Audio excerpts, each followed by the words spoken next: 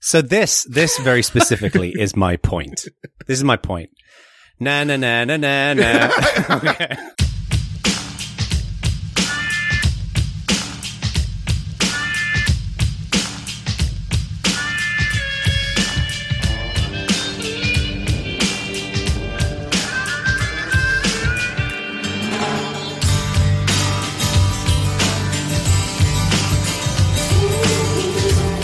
Hello, boys and girls, and welcome to Bad Voltage Season 3, Episode 35. We are thrilled to have our friend and compadre, Jeremy Beyonce Charlene Garcia, back in the fold. How you doing, Jeremy? How was your little... Ooh, extra middle name because I was out for one episode, I see. That's excellent. You get two at that particular point. Your birth certificate is very confusing, by the way. and ever growing, ever changing. Ever growing. So, how was the time away? Did you come back with some unique insight that you can share with us on this show? So I did listen. I rarely listen to Bad Voltage. By rarely, I mean never. But I did listen to this one while running the other day, and I remember about a year ago, Mr. Bacon, I was sat in your living room. We were having a chat about Erica listening to the show on her commute sometimes, and literally yelling out loud in her vehicle, and I was I had a moment of camaraderie there, because I think at one point in the middle of the road while running, I was like, "What?" But it's difficult to reply 2 weeks later asynchronously, so I'll give you all a pass. It's got to be even more annoying for you when you know that you can talk to us about this stuff. Like, it was interesting hearing a show that I'm usually part of and having a comment, but not being able to make said comment. Well, feel free to contact us on the forum or join our Slack channel. So, right. I was honestly a little bit nervous about you getting back, because I was going to say to Ak, if he got on first, like, oh shit, Dad's back now, we're going to be in trouble. I know. I meant to, when I got back from the run, write down a couple notes so I could, harass you both a little bit right now, and I went ahead and forgot. So you get a pass. Good. Yeah, very Excellent. great for this. I'm like John. I'm like, Jeremy's back and you're going to be in trouble. Hey, nah, Jeremy's back. But fortunately, no. Yeah, exactly. It's like we receive a spreadsheet before we get on this recording with all of the data about what we were wrong about. Excuse me, gentlemen. Here's a pie chart here that I've... All right, so we're going to do news for the entire show, because we like to do that. So do you want to kick off, Mr. Langridge, with something exciting for us to talk about? Yeah. Now, one interesting thing that I read about is, I don't know if you've heard of, no, it's officially called, I think, John Gabriel's Greater Internet Fuckwad Theory. Right? This is, the guy who draws Penny Arcade, the comic strip. Which has been around for like 30 years now, I think. 200 years. He originally postulated in, about 2001 or something, that, the problem with the internet was anonymity. The anonymous conversation makes people act worse. The reason that people on the internet are basically assholes to one another is because they're anonymous. Now, someone, instead of a bunch of people wisely quoting this to one another on social media and going, yeah, you see, we're all anthropologists now, right? Someone with some standing has actually done some research about this, which Gizmodo looked at, and it turns out that that's rubbish. People who are assholes online are that way because they're assholes. They are offline as well. So I think, when people started talking about this sort of thing, early 2000s, late 1990s, whatever, and we've all had the same experience, talking about how ASCII conversation is entirely stripped of nuance, and that's where all the arguments came from and so forth. But really, it appears that what was actually happening was that more people were getting online, which means that you were getting to experience more people who wanted to have arguments and act like jerks than you did before. But people confuse that for the internet turns ordinary people into assholes. And that's not the case at all. It turns out, this is a paper from researchers at Aarhus University in Denmark. And they're core conclusion is that the internet acts as a massive megaphone for people who just want to make everyone's lives a misery. So I do agree with that one aspect. Did either of you read the entire study? I haven't read the entire paper. So it's pretty long. It's almost 50 pages. So I did not read the whole thing. Which is why I did not read the entire paper. The first thing I do when I see these studies, though, is I go to the methodology section because it's usually only a page.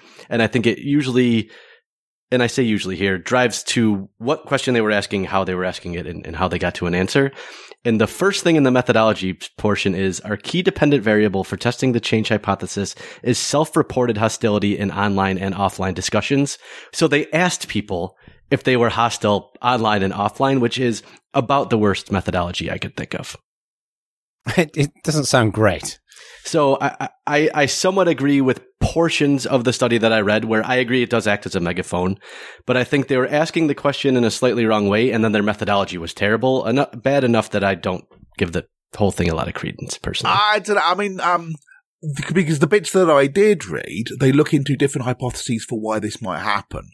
And in that, they're explicitly calling back to previous research. So this is not a paper which just arrived out of nowhere. They did and there's a bunch of work done in sort of 2015, 2016, I think, demonstrating that one of the key ways to bring down aggression is empathy, for example. And that's in this kind of conversation and building off of that. But I think a key driver of empathy is knowing the person. So if Stuart, you and I were out and you said something mean, I would think to myself, I know Stuart well enough to know that's wildly out of character. Something must be wrong, or I should ask him if he's okay, or I'm curious why he would say that. Where if it's a random person, I'm going to think, but that's just because they're an ass. So I think to act like when you're online, I think part of the trigger is the lack of empathy is caused by you're dealing with a whole bunch of strangers. And it's pretty odd in real life to continually deal with 1,000 strangers at once in one setting in the way that you would on a forum. So I think that's part of the driver, isn't that it's necessarily online.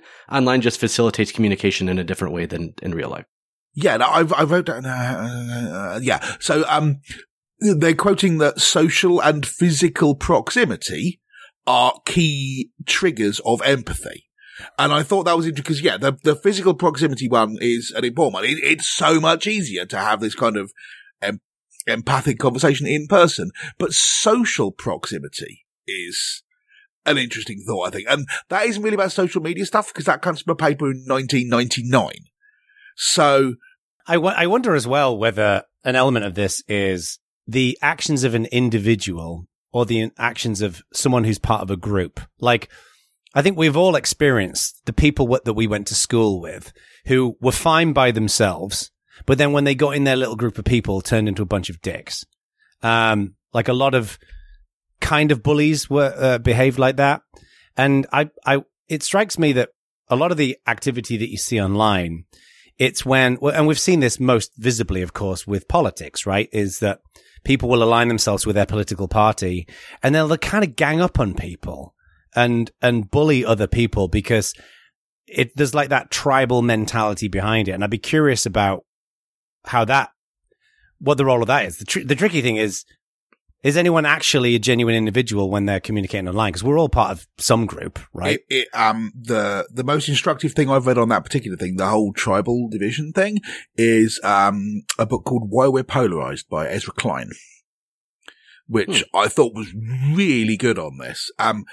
Right. And at least part of his theory on this is that the normal thing goes into reverse. You don't think this is what I think.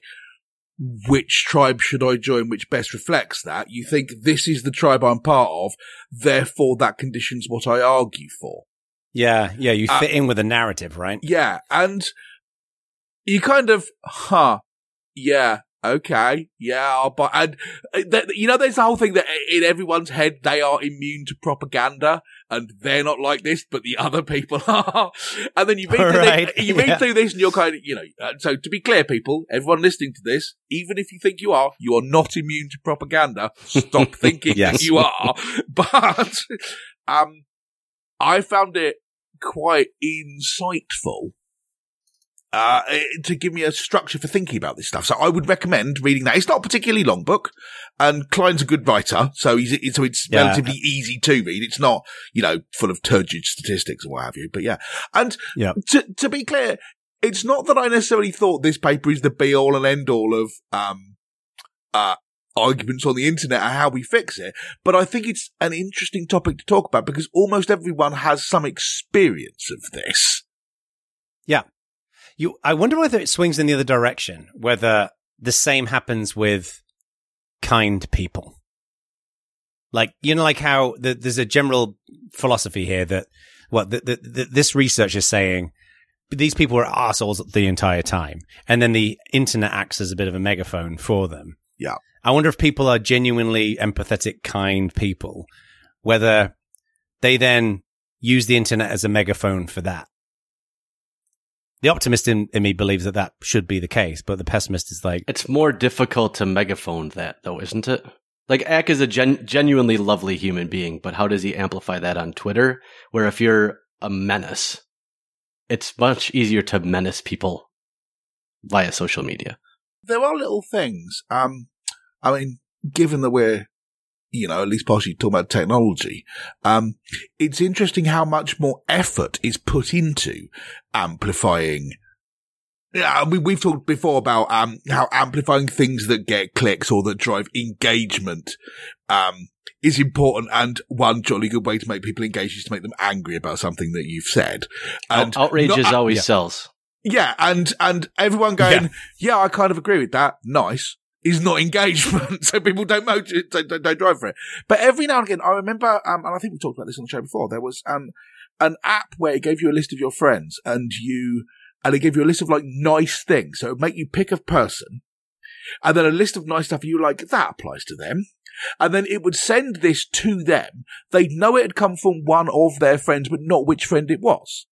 So you get kind of a nice comment that was said about you. But you don't have to be embarrassed particularly because someone could compliment you without them finding out that it was you, which avoids the whole kind of social embarrassment of having done so. It wasn't open to user-generated content, so all the comments were nice, but it was flexible enough that you got a big list of nice stuff you could say and a big list of friends. So it would pop up in the morning and go, Jono, I have randomly picked Jeremy. Which of these nice things applies about Jeremy? And then, Jeremy, you get a message saying, one of your friends thinks you're really friendly in the mornings, or you've always got their back, or something like that. And you're just like, that feels nice. And I think people doing that sort of thing, there's loads more you could do with that, but there aren't that many people doing it. I'm not sure what happened. I can't remember the name of the app. Otherwise, I'd look up and find out what happened. I was going to say, I do not remember this app. Yeah, I wish I could remember what happened to it. I think we are seeing this happening towards nice people, because, and the reason why I say this is that I think we'd all agree that there's been an increase in narcissism driven by social media. And if everybody was being mean to each other, it would nip that in the bud pretty quickly. That's one thing. But then the second thing is, I don't know if you guys are seeing this, but I'm seeing a lot of this trend. I wildly disagree with that, but carry on. We'll come back to that in a second. But the other thing as well that I'm seeing constantly, and I think this gets in a little bit with the narcissist thing, is people posting something on Facebook or posting something on Twitter and something like that and saying, having a bad day, send pictures of kittens, right? And then a lot of those posts get a shitload of likes and a shitload of pictures of kittens. And which I think is a nice thing, right? Like if someone's having a bad day and they say, I'm having a shitty day, and people basically say, it's basically a virtual pat on the back saying everything's going to be all right. I'm seeing a lot more of that in the last couple of years. So I think that is an example where, like, there'll be some people who will go out to be villainous about something. They'll go out to be dicks about something, and to deliberately shit on somebody. And I think, yes, those people obviously exist, but I think there's a lot of people, by just giving likes and little hearts and emoji reactions, it's amplifying that kindness thing. And I've noticed more of that in the last couple of years than I did 5-6 years ago. And I think some of it is the narcissism thing because, frankly, you get that dopamine hit. You do that once. I'm having a shitty day. You get the dopamine hit and all those cat pictures. It's not, I don't think, a conspiracy theory that somebody may think, well, I'm not actually having a bad day today, but I quite like another dopamine. Or I'm having a mildly bad day today. But I really liked it when 180 people said I was cool 2 weeks ago. I'll do that again. Yeah. It's one of the reasons why birthdays on Facebook are fucking great, because everybody says happy birthday to you. And it's lovely. Yeah. You know, like people love that. People love that that was genius that Facebook focused on that. Okay, yes. There are, I agree with you, a whole bunch of people in the world who think it's great to be wished a happy birthday by their PE teacher when they were at school or whatever, but fine. But yeah, I don't know. Again, I'm an optimist, so take what I say with a pinch of salt. I mean, as ever with these things, there's a whole bunch of stuff which looks okay when you're us, and maybe isn't if you're not us. But I mean, I certainly agree with you that the idea that people have gone, hey, just do nice things for me today, and as long as it doesn't require a great deal of effort on someone's part, to just say, here's like a picture of an amusing thing. Or people posting the phrase timeline cleanser I've seen shown up a lot where, you know, in the midst of this mass of terrible news about politics and climate change, someone shows you a picture of an extremely fluffy animal thing running down some stairs or something. And you think, and as much as you want to be cynical about this, you watch it and go, oh, it's really nice. I'm really pleased that I saw that thing. Cool. And now I'm going to smile for the next 10 minutes, no matter how hard-bitten, fin de siècle, cynical disaster you are. You're like, oh, that's just a fox. That's nice. Good. Yeah, and on that note, any of you, if you're having a bad day, the place you should go is to Reddit and go to the Made Me Smile subreddit. That will brighten anyone's day up. It's fucking brilliant. So I just search for videos of babies laughing on YouTube, which is never going to stop being brilliant, in my opinion. Love babies giggling. Right. Especially when it's like a guttural giggle as well. All right, we're getting a little mushy right now. All right, let's move on to the hard-nosed cynicism. Yes. Hard-nosed cynicism. What's next? I have something. So, for many years now, I have been making one prediction that long-time listeners of Bad Voltage will be familiar with, which is a prediction around Facebook Spaces. I can't believe this. And Facebook, it turns out, have created something called Workrooms, which is a VR environment for people to spend time in. And it got, like, broadly shit on. It did. But I'm assuming always going to happen with Facebook. I'm assuming your point is not going to be that it's terrible. Your point is that it exists at all, as according to the prophecy. So this very specifically is my point. This is my point. Na. Okay. I mean, have you seen this thing? It's not good. It's the worst. So I actually solicited I'm going to anonymize this individual. But I've got a really, really good friend of mine. Mark Zuckerberg said it was brilliant. Who I've known for years, who works for a VR company that basically they built Facebook workspaces before Facebook did it, basically. And he's played with it, he's used it, and he said it's actually pretty impressive what they've done. They've made some good design choices in what they've done. There are some problems with it, like it's like you're literally just kind of sat in one place. Like one of the things that his company does is where you can kind of bounce around in a virtual space. But the workspace thing is like being sat in a chair in a meeting room kind of thing. So it's less of a immersive environment. He said, but they actually did a pretty good job in what they've built here. If you're bought into the idea of being in VR and working with other people. So I can't think of a worse platform to tie your work identity to than Facebook. And a few of the reviews. To be clear, I have not tried this thing because I'm not interested in the VR part of it. I don't have the hardware. I'm not interested in participating in not as part of VR. I like the fact that I've got legs. I don't want to look like a 90s CGI cartoon full of people going, don't forget to recycle, kids. Right, the whole thing's terrible. So, I haven't actually tried it. But, yeah, very much the impression I get is a whole bunch of people have gone, okay, I tried to use it and couldn't do it, so I had to sign in with Facebook, with my account, which was axmaniac12345 at yahoo.com, which is what I signed up to Facebook with. Share my email address. I was not going to say that was you, but you've now doxed yourself. Dude, I was fucking 17 when I picked that. Right? But this is the point. This is the address you would have signed up to Facebook with, and now you have to go and sell to the UN, signed in as this thing. To be fair to Facebook, you do need to sign in with your Facebook account on the Oculus devices, but they do have an Oculus for Business, which, from what I understand, is exactly the same device that is much more expensive, where you don't have to log in with Facebook.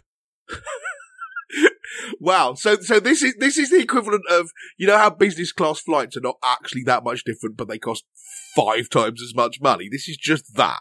It's just a way of exploiting people on expense accounts. Business class flights are totally different. Let's first of all get that clear. I agree with you, they're better. I do not believe they are as much better as the money implies. Well, if a $600 flight was $900 for business class, I'd be like, that sounds like a good thing. It's not. It's $18,000. I don't know where anyone does it. Yeah, I mean, it depends. Obviously, it depends on where you're flying. But yeah, I mean, look, there's no doubt that business class flights are a lot more expensive, and everyone's definition of how much more valuable they are, separate question. But yes, I do think it is kind of amusing that people are willing to pay not to log in. Yeah. Which I think is the crux of your point, right? Do we honestly think this is going to go anywhere? I mean, from what I've seen of reviews of it and everything, everyone's gone, amusing Facebook avatar stuff. But no one seems to have any intention of really using it for meetings. See, my take on this is the thing that's going to stand in the way of people genuinely using VR at work has got nothing to do with software. It's got everything to do with the hardware. People don't want to sit with a fucking headset on that weighs a ton. I think when you have VR glasses that feel like eyeglasses that you put on, they're really lightweight and they're very, very comfortable. I think that it's going to be much more likely to happen. But even the Oculus headsets, they're big, they're bulky. Yeah. You get hot, your head sweats. It's weird if you've got a pair of specs on underneath that. I think that's the problem. It's a physics problem, not a software problem. Plus, it disconnects you from the reality that you're in a weird way. So obviously, all three of us are remote workers, so appreciate remote work. I actually really enjoy office work. I enjoy being in an office, and I'm in an office probably the most out of the three of us. They've almost this world takes everything that isn't good about being in office and everything that isn't good about being remote and melds them into the worst possible world. It is the worst case scenario of two reasonable scenarios. That should be the endorsement on the back of the box. So, an analogy to attempt to explain this, and Jeremy, this might be new to you. Jono, you should know about this. There was a company in the UK called Wimpy. Right? Oh, the burger people. They're a burger company, and they were first set up in, I think, the 60s or the 70s or something like that, and you could get a burger and fries and so on, but you'd buy a burger from them and they'd bring it to you on a china plate and you'd eat it with a knife and fork, and it was true, and it was really slow, and you got like cloth serviettes with it and so on, and it was like someone in England had seen that Americans invented this brilliant concept of fast food but utterly didn't understand the point of it. So they took everything that was bad about fast food, plus everything that was bad about eating in English restaurants, and combined them into one thing, because they just fundamentally didn't get the idea. So you get the British restaurant experience, but instead of grouse, you get a mediocre burger. Yeah, exactly. You get a really terrible burger. The only good thing about them is that they did egg burgers, which McDonald's don't do. But ignoring that, this, as far as I can tell, it's the Wimpy of meetings. Why would you want to sit with, like you say, John, with a massive, great big helmet on, looking at an incompetently cartoonized version of a fictional workplace with people who've obviously had their beards drawn on with eyebrow pencil rather than just ringing them up? I mean, it's incredibly annoying. Wow. I hope the good people at Facebook are not listening to this. Brutal. Well, I mean, Jeremy, I think your point is interesting, that VR is maybe not the thing to do it. I mean, I can imagine an augmented reality thing. So I think part of what concerns Facebook is Apple's all in on AR, so they need to have a story, and this is their story. It's just not a good story. Their story can't be making people meet in the world of Captain Planet, though. It's just rubbish. I mean, even if you look at films, right? So, you know the bit at the end of whichever Avengers film it is, where Nick Fury is standing there and the World Council are all surrounding him, in a meeting, and they're all sort of holograms or something, which is obviously made up science fiction technology, and that still looks like a crap way to have a meeting. And we can't even do that yet. So even if you had that, it would be bad, and we utterly don't have that. What you've got to have is some kind of enormous helmet on your head. Well, it's interesting as well, because from talking to my friend who is the VR ultra nerd, and he was saying, you know, for example, it made sense that they actually went with these cartoony figures, because a lot of people think that to do VR well, you need photorealism in the characters. And he said most people are just not actually looking for that. No, what people are really looking Uncanny for, Valley right there. You uncanny valley your way into nightmares, yeah. Exactly. And he said what unnerves people mostly is the eyes. Like, you want to make sure that you got accurate eye tracking in the avatars inside of the virtual world. And he said as well, things like, if you enable people to move around like in a 3D video game, if you do that in VR, people get motion sick. So that's one of the reasons why they probably selected to just stay put. So they've probably designed it with some... Drawing legs is really hard, which is why no one does legs. There's something called... I can't think of the name of it. The cooler looking Spatial, which it's still cartoony, but it's a lot less cartoony. It's much more like, the people look like well-painted versions of themselves rather than like 90s CGI cartoons. But even then, it's like everyone's walking around in mist up to their waists because drawing legs is hard. Yeah, exactly. I mean, I think it's a harder issue in my mind. Like, that's why I wonder whether AR will end up becoming, like, I can completely see 6 people being sat in an office with AR glasses on. But then what's rendered in that room, everybody's looking at the same thing. That makes sense, because then you're not taken out of reality, like Jeremy was saying. But everybody's seen something digital in the room together. But for remote workers sitting inside of a virtual space, I'm not convinced by it. No. So anyway, we'll see. I think they will ultimately be unsuccessful, but they will move VR forward, is my favorable. Maybe. Interesting. I mean, I would be interested to hear from your mate or anybody else whether the idea of putting on a pair of glasses which just seem like a pair of sunglasses rather than a massive helmet, is that absolute science fiction, or is that something where people are plausibly getting closer to it? Right.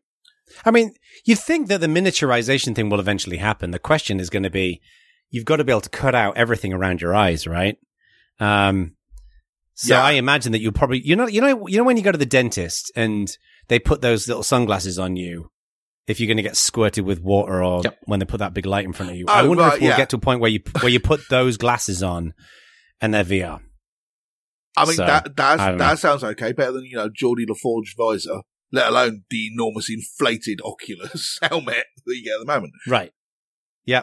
So, and then there's also the question around tactile. Like, if you're pushing a thing in 3D space, there's no tactile feedback. Yeah. Well, not enough tactile feedback. As far as I can tell, the idea of being able to do that is science fiction right now. Being able to reach out to a thing and have it feel like it's a real thing that's there. No one's even particularly close to that. You can have tactile feedback in the same way that, your PlayStation 5 controller vibrates when you drive over something, but that's not actually the same thing. Making people believe there's a thing there by having the Nintendo Power Glove they're wearing push on their fingers in the right places is not even close to being doable at the moment. Yeah. Well, we'll see what happens. It'd be interesting. What's next, Jeremy? Do you have anything you want to dig into today? So I didn't actually put this in the agenda, but I was planning to cover it. Speaking of 48-page research studies, did either of you read the entire Ars Technica piece on the, as Stuart put it, excellently detailed, albeit mildly depressing summary of Google's messaging app history? I did. It's I brilliant. It's really good. It's so long. Yeah, I read the whole thing. I did not. I skimmed, and I had forgotten about a couple of these. But wow, what a journey! So we will link to this thing depressing. in the show notes.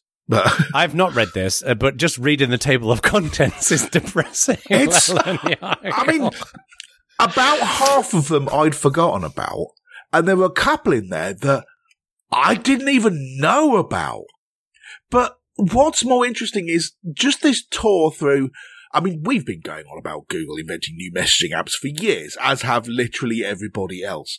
But it's really interesting to see the conclusions that the author, who is Ron Amadeo for Ars Technica, the conclusions he draws about why this happens strategically inside Google, as part of cantering through this is an 8-page long list of the 30, 25, I was going to say, should we read them?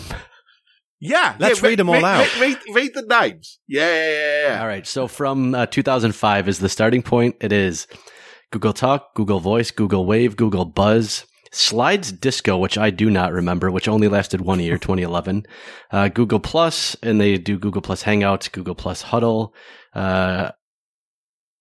Google Docs Editor Chat, which I also don't remember, Google Hangouts, Google Spaces, Google Allo, Google Duo, Google Hangouts Meet, YouTube Messages, which I forgot about, Google Parenthetical Hangouts Chat, Google Maps Messages, RCS, which they're including here, Photos Messages, Stadia Messages, Pay Messages, Assistant Messages, the regular Messenger, and Google Chat Part 2. And the finale is just, is there anyone in charge at Google? Charge at Google. Yeah. And the answer, and, not to spoil the conclusion, but the answer is no. No, there isn't. They have no messaging strategy, and there is no one in charge of the messaging strategy they don't have. Well, they have the next person that wants to get promoted to SVP is what they have. Yeah. Yeah, they have someone in. The problem is they have people in charge. They've just got 10 people in charge, all of which are building communication applications at the same time. That's the thing. They don't have anyone in charge of messaging as a concept. No, they don't have a single person, for sure. No. Yeah. Which means that if whoever empties the bins at Google goes, what we need is bin messaging, then they just apply for it. And no one goes, no, that's a wrong idea. It doesn't fit in with our messaging strategy, because they've got a messaging strategy. I'm curious what Gtalk would look like with 16 years of iteration on it, because I think Gtalk, the experience was very good. Yeah. Yep. So I'm definitely genuinely curious what 16 years of building on that would have looked like. But I think they'd be ahead of almost all of them, WhatsApp and Telegram, and no reason they shouldn't be. The stuff that I found really interesting through the read through this, other than the fact that it's just very well written and quite enjoyable and to read through. So, set aside an hour at some point when you were going to read a book and read this. It's just really good. Good tech journalism. Well done, Ron Amadeo. But I found it really interesting that, first of all, when Google Talk first came out, you will remember this, it was XMPP based. Yep. And would federate with all the other chats and everything, and that quietly got kicked out the door. But up until very recently, a load of stuff was based on XMPP stuff inside Google, even though it wasn't part of the XMPP network. So, push notifications to phones, which for a long time was XMPP. which was originally based on Google Talk, and then it became Firebase Cloud Messaging or whatever, but it's still XMPP. And I'm like, what? Really? I think all of Google Buzz was XMPP too, wasn't it? Yeah. It's just startling how much of this stuff. One of the funniest things in this, they had 7 messaging products before iMessage was ever released. Well, yeah, that was the other thing that in the contents the table of contents of this article, it points out when iMessage and WhatsApp were created, and both of them happened after Google got into this game and have grown to dominate the universe, and Google are nowhere. Right.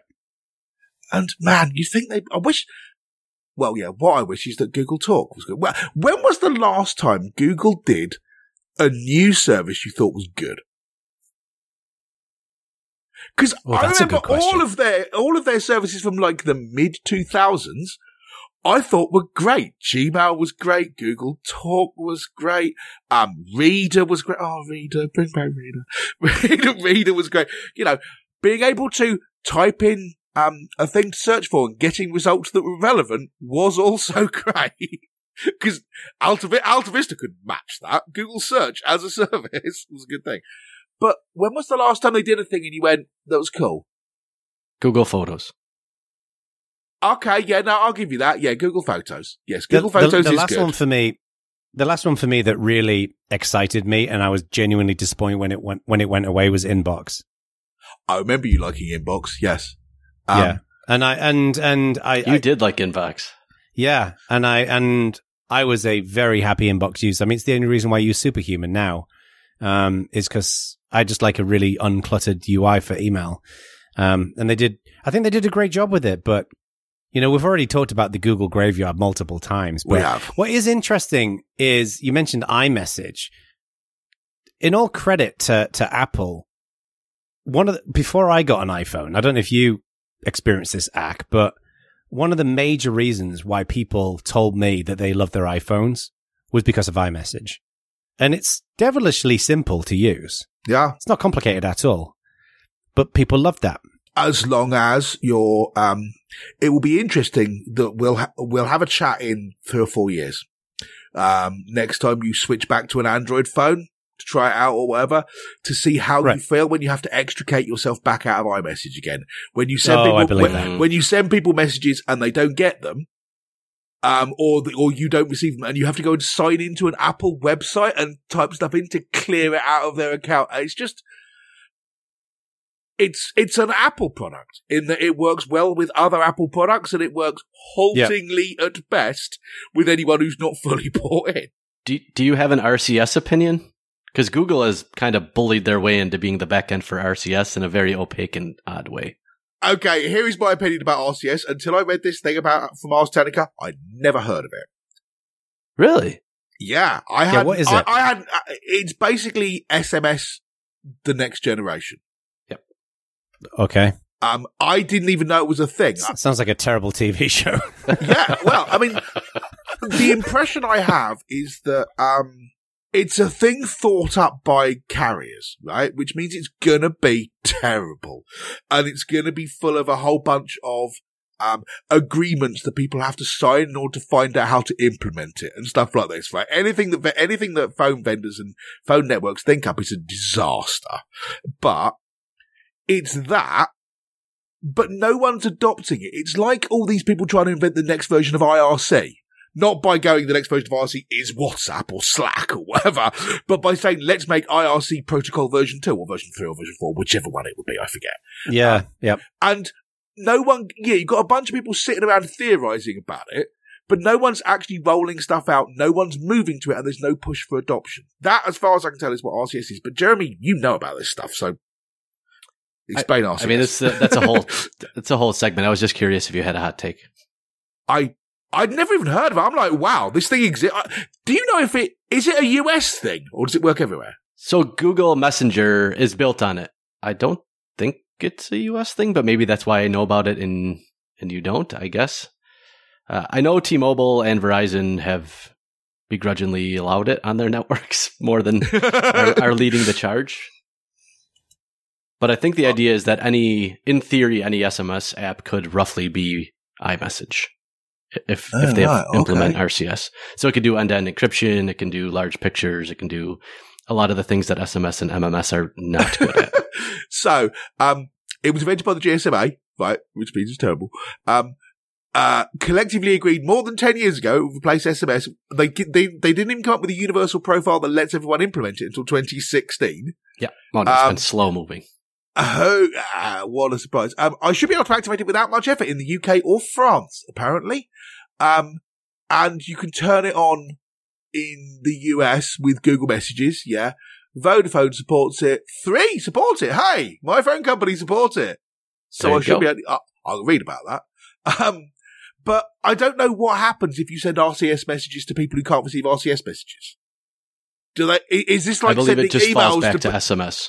Right, so this is like sending text HTML emails to people who just get the text plain version. Yes. Well, that sounds right. But yeah, phone people. Tell us why we should all be rushing to adopt RCS or whether no one cares and everyone just use WhatsApp these days. Yep. I'm very excited by this conversation. I'm very sad that we're going to have to move on. I'm sorry, yeah, we couldn't talk to you about it because you can only receive messages from other people with iPhones, can't you? Actually, I do remember when I first got my iPhone, there was an issue with something to do with sending messages to Android devices. But it wasn't all Android devices, it was some. I forget what it was. I've never managed to. I just remember there being problems when I've switched away from iPhones back to Android, or when I've switched from Android back to iPhones or whatever. Right. Yep. So here is the thing that I want to bring up, but it's potentially a much bigger thing. But this is just a quick hit. So in the UK, they are discussing a thing called the Online Harms Bill, intended to become the Online Harms Act. Now is not the place to discuss this bill, which is destined to control a whole bunch of the way technology works in the UK and your access to technology and your access to the internet and so on and so forth. It should be maybe a whole show, but I don't know if it's an interesting show because it's something where it's like a discussion about healthcare insurance, right?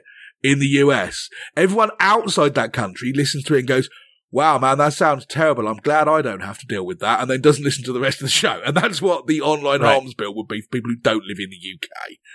But one of the things I thought was interesting, and I'll be interested in getting your take on it, is they're trying to come up with a way where they can say, well, obviously journalists are allowed to talk about stuff because they're journalists.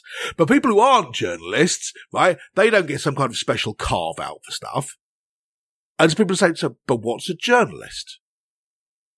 And can we take a step back? So this online safety bill, I don't quite. What is it? Like, what are they thinking? What is the point of this? I don't. Quite understand. So the point of the bill, if you are a Tory in government, is to say too many people can look at harmful content on the internet, whether that's pornography or racist material or things that are politically inflammatory or whatever. We need to put a stop to that. And so they're coming up with a bunch of stuff and you could probably recite a lot of the objections to it, but things like, you should have to register with your government issued ID to see pornography, for example, which obviously a whole bunch of people have a problem with. But the goal of the bill is to, it's aimed at shielding internet users from harmful content. I don't understand the circular definition was the most confusing thing. This is from the article. In the draft legislation, the UK government said that the most popular platforms, which will be categorized as Category 1, which would be Facebook and Twitter, will be required to safeguard all journalistic material, which is what you said. Yeah. Posts will be deemed, quote-unquote, journalistic content if they, quote, are generated for the purpose of journalism. Yeah. And the reason I bring this up is because they want to do a bunch of, you're not allowed to write about this stuff because we want to keep it off the internet. Now, whether you agree with the list of things they don't want people to write about or see or whatever, leave that to one side. The point is, they just want to say, you're not allowed to do this. But equally, then people say, well, we want to report about this. We want to talk about this and not have journalists thrown in prison because then you look like North Korea, right? And they've gone, right. Oh yeah, okay, so you'll be allowed to, we'll have an exemption for journalists.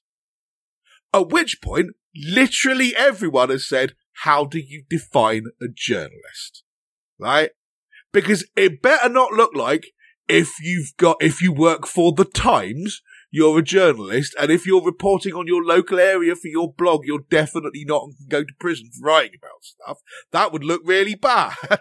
And the National Union of Journalists are like, here's the deal. You're not allowed to come up with laws which define who are journalists and who aren't. Don't do it. And I'm interested in your opinion on, is this whole concept unfounded? Is it just a bad idea or what? One question, and I appreciate this is still forming, so you might not have the answer to it, but I absolutely see a need for journalists to be in a position where they're able to uncover stories in the public interest, right? So, for example, I could imagine a journalist doing some undercover research into human trafficking and therefore going to solicit a prostitute for the purposes of a piece with no intention of actually having sex with that prostitute. And you don't want a journalist like that being busted with a broader mission and purpose to help reduce human trafficking and whatever else. I completely see the point of this. But are we talking about, does this bill, are they suggesting this will cover purely illegal things? Like, because what makes me deeply uncomfortable is if the UK government is basically saying, well, we get to decide what's right and wrong on the internet, and journalists will get a pass, however we define journalism. But the rest of you, you're fucked, right? So if we're talking about specifically illegal things like child pornography, right? If a journalist, God love their soul, was to uncover a child pornography ring, and therefore they had to go into portions of the internet, unsavory portions of the internet, to do their research, and they're obviously not pedophiles, then that to me is quite reasonable. But if we're basically saying, well, you know, the UK government doesn't like certain types of porn, and therefore we've decided that's not okay, and journalists get the out, like, where is the line drawn on what this covers? Well, part of all the discussions going on at the moment is exactly where that line will be drawn. But the thing that you have brought up is what a hell of a lot of people are worried it's going to be. That they're essentially trying to define a test, which is, yeah, we know bad things when we see them. And it's like, yeah, what a 55-year-old Tory white minister man thinks is a bad thing is maybe not what everyone thinks, and you shouldn't get to decide. So to give you an example, right, and I'm enlarging on an example from Heather Burns, but to be clear, this is not Heather Burns' example, right? Who's Heather Burns? She's policy manager at the Open Rights Group. But she's but she's a commentator. She's Web Dev Law on Twitter. But I am taking an example that she gave and changing it for my own purposes. So don't shout at her about this. But she's really smart. Fair enough. Yep. You should follow her anyway. But imagine a situation in which the rules say you're not allowed to put up videos of people dying. Right? That's harmful content for people to watch. We want to suppress that. We don't want snuff material. That's a really bad idea. So you shouldn't be able to put up a video of someone dying on social media, and we should be able to take that down as harmful content. And you can see people going, okay, yeah, I'll buy that argument. And then you say, but what if the person who was dying was George Floyd? Yep. Right? And then, so Burns' example is, to quote her, she says, and she wasn't mentioning Floyd at all specifically, but she says, I can easily see a situation arising where, for example, a young woman walking to a shop films a police officer holding his knee on a man's neck, and a regulator, under government pressure, orders that video to be pulled off social media sites on the grounds the young woman was not an accredited journalist, and the violent video constitutes subjectively harmful content. Exactly. Right? So this whole idea to me seems like a complete disaster. But I'm basically coming to you two for a reality check where I go, am I just over-exaggerating this thing, which I have on occasion in the past done? And you've been very good at pointing out that I'm just, being all hysterical about it for no reason.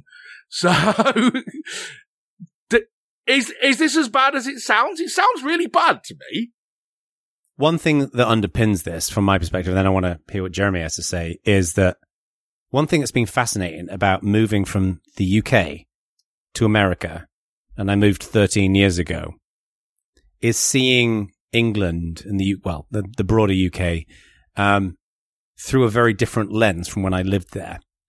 And this might sound in itself like a bit of a hysterical statement, but it boggles my mind the attempts of the government to surveil the people who live there and to try and monitor and track what everybody does. Now, I appreciate we live in, I live in America, and it's like fucking freedom, freedom, freedom, Eagles, Budweiser, freedom. Okay. But, you know, I think that this is just another example of it. It's just another way of chipping away at it. And I think your concerns are quite rightful. And what Heather says, or how you were paraphrasing it, is rightful as well. Like, things like the George Floyd video should be surfaced, right? For the purposes of change. My view is like the internet, if something's clearly illegal, then, like child porn is a good example. Like, everybody believes in their right mind that shit shouldn't be allowed on the internet. But I think there are cases where you need to enable whistleblowing, and you need to enable the right kind of story to get out there, right? So, I don't know. What do you think, Jeremy? I think anytime you're trying to define journalism as something intended to be journalistic is like you've already failed. Yeah, I think that's the thing. It's at the very core, there's a kind of good idea, but yeah, I think there's a worm that eats into people's brains when they get into government, right? Where you say, I've got this idea, the world should be this way, and everyone says, yeah, that would be great, but it's just not possible to do that, right? There's a whole bunch of reasons why it just won't work. And these new government people will then say, because of the worm, will then say, it's not impossible, you're just a bit of a naysayer, and I bet we can do it. It's the same thing that created things like the Clipper chip stuff. You remember 25 years ago when you've got Matt Blaze standing there going, it's not possible for you to make a thing where you have a key and the government has a key and it's all still secure. It just can't be done. Stop thinking it can be done. It can't be done. And a whole bunch of government people are like, well, he's just some guy complaining about it, but if we approach this with forthrightness, we'll be able to power through. It's like, it's not a question of dedication to the cause. It isn't possible. Stop thinking it is. And the idea of saying we want to prevent people from seeing hurtful things on the internet. I mean, fine, there are a bunch of free speech absolutists out there who'll be like, that in itself is a wrong thing to think. But I think the people originally coming up with this concept, their hearts are in the right place.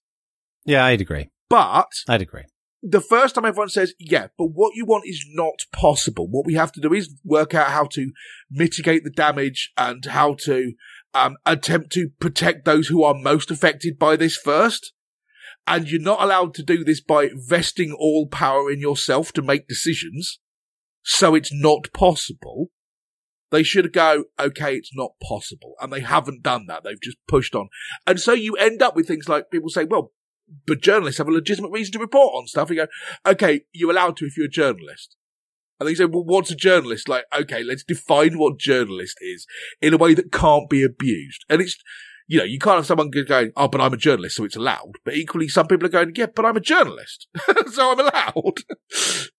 You know, the two things you'll never be able to stop, and that is going to be the internet and technological innovation. We've talked about this a whole bunch on the show. We have. I can't remember, what did we chat about a little while back where we were talking about restricting technology? It's like, we were talking about the idea that if you are scientists or computer scientists or whatever, and you come up with a thing, there ought to be someone on the planning meeting where you say, let's start investigating this, who says, if we manage to find this thing successfully, are people going to misuse it?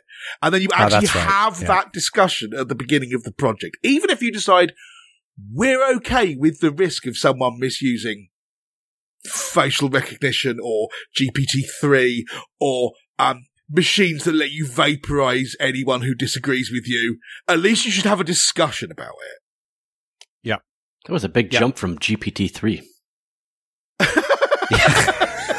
Right. I'm coming up with ideas on the spot here, man. If I had a bit of time to workshop it, I'd come up with a better ascending thing.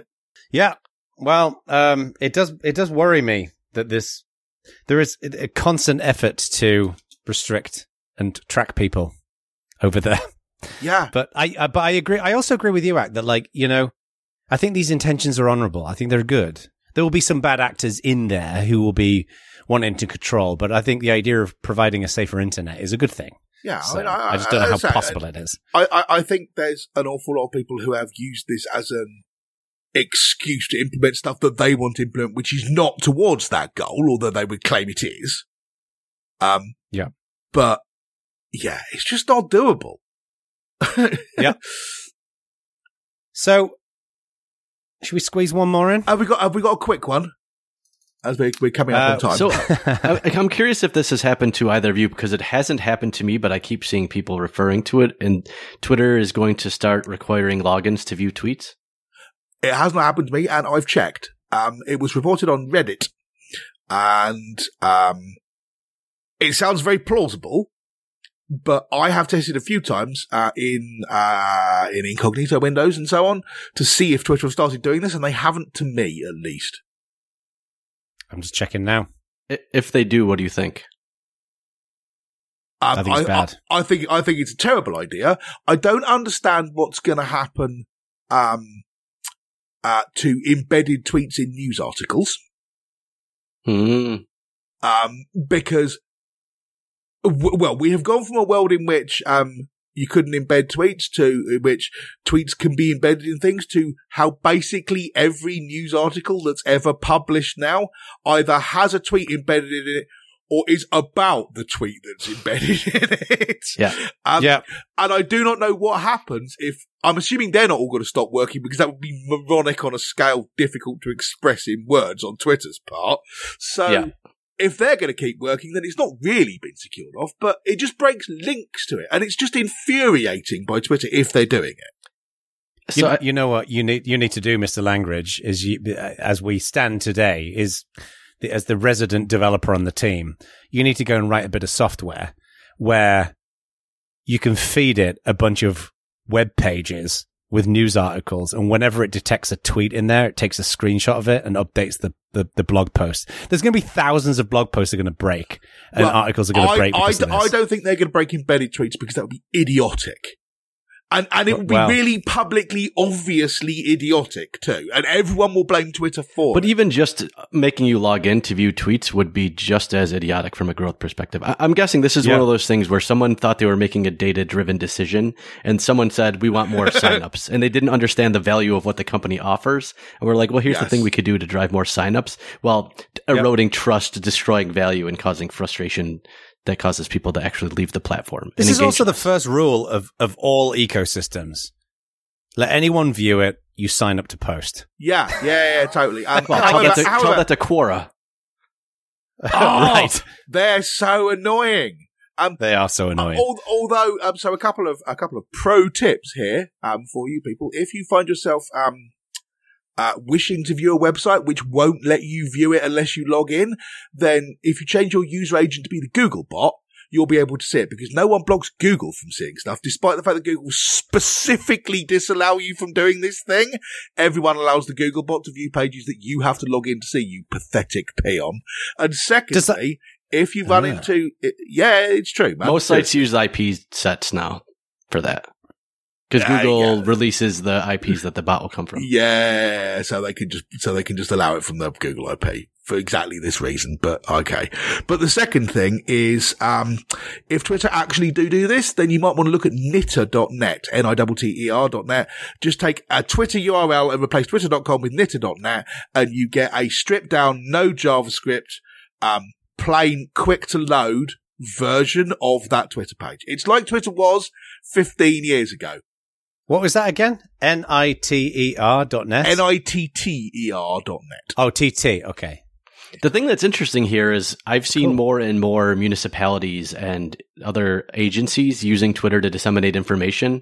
And if you can't get that information without being logged in, I'm curious what the ramifications will be, like from a government perspective. I wonder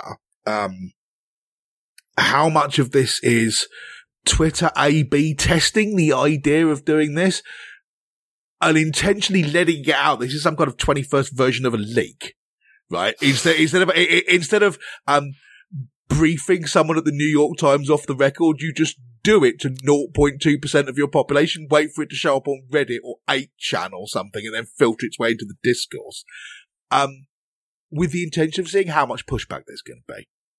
Yeah. I mean, I would like to believe that people don't think like that, but I think that they do. I think maybe that they do. Yep. I agree. Well, on that bombshell, we're out of time. Everybody who's listening, go and let us know what you think in our community. We'd always love to hear what your thoughts. We've covered not as much ground, but all of the ground that we did cover was in detail, I think is the best way of describing it. You see, we're not good at this whole news thing where you talk about a thing for 3 minutes and then you move on. There were like 15 minutes a piece. Well, what we need is a maybe, 6-second, let's go with, timer that just buzzes aggressively, and then we have to move on. Yeah. Yes. Maybe we'll do that at a Bad Voltage Live one time. Oh, that's not a bad idea. Hopefully we'll be able to do a Bad Voltage Live at some point. I think it's probably going to be 2022. At least 2022 by this time. Yeah, keep your eye out in 2022 for Bad Voltage Live. Yeah, and boy, will it be a party. So Yes. All right. Anything else, chaps, before we peace out of this place? No, I think that's it. Thanks for listening. Peace out.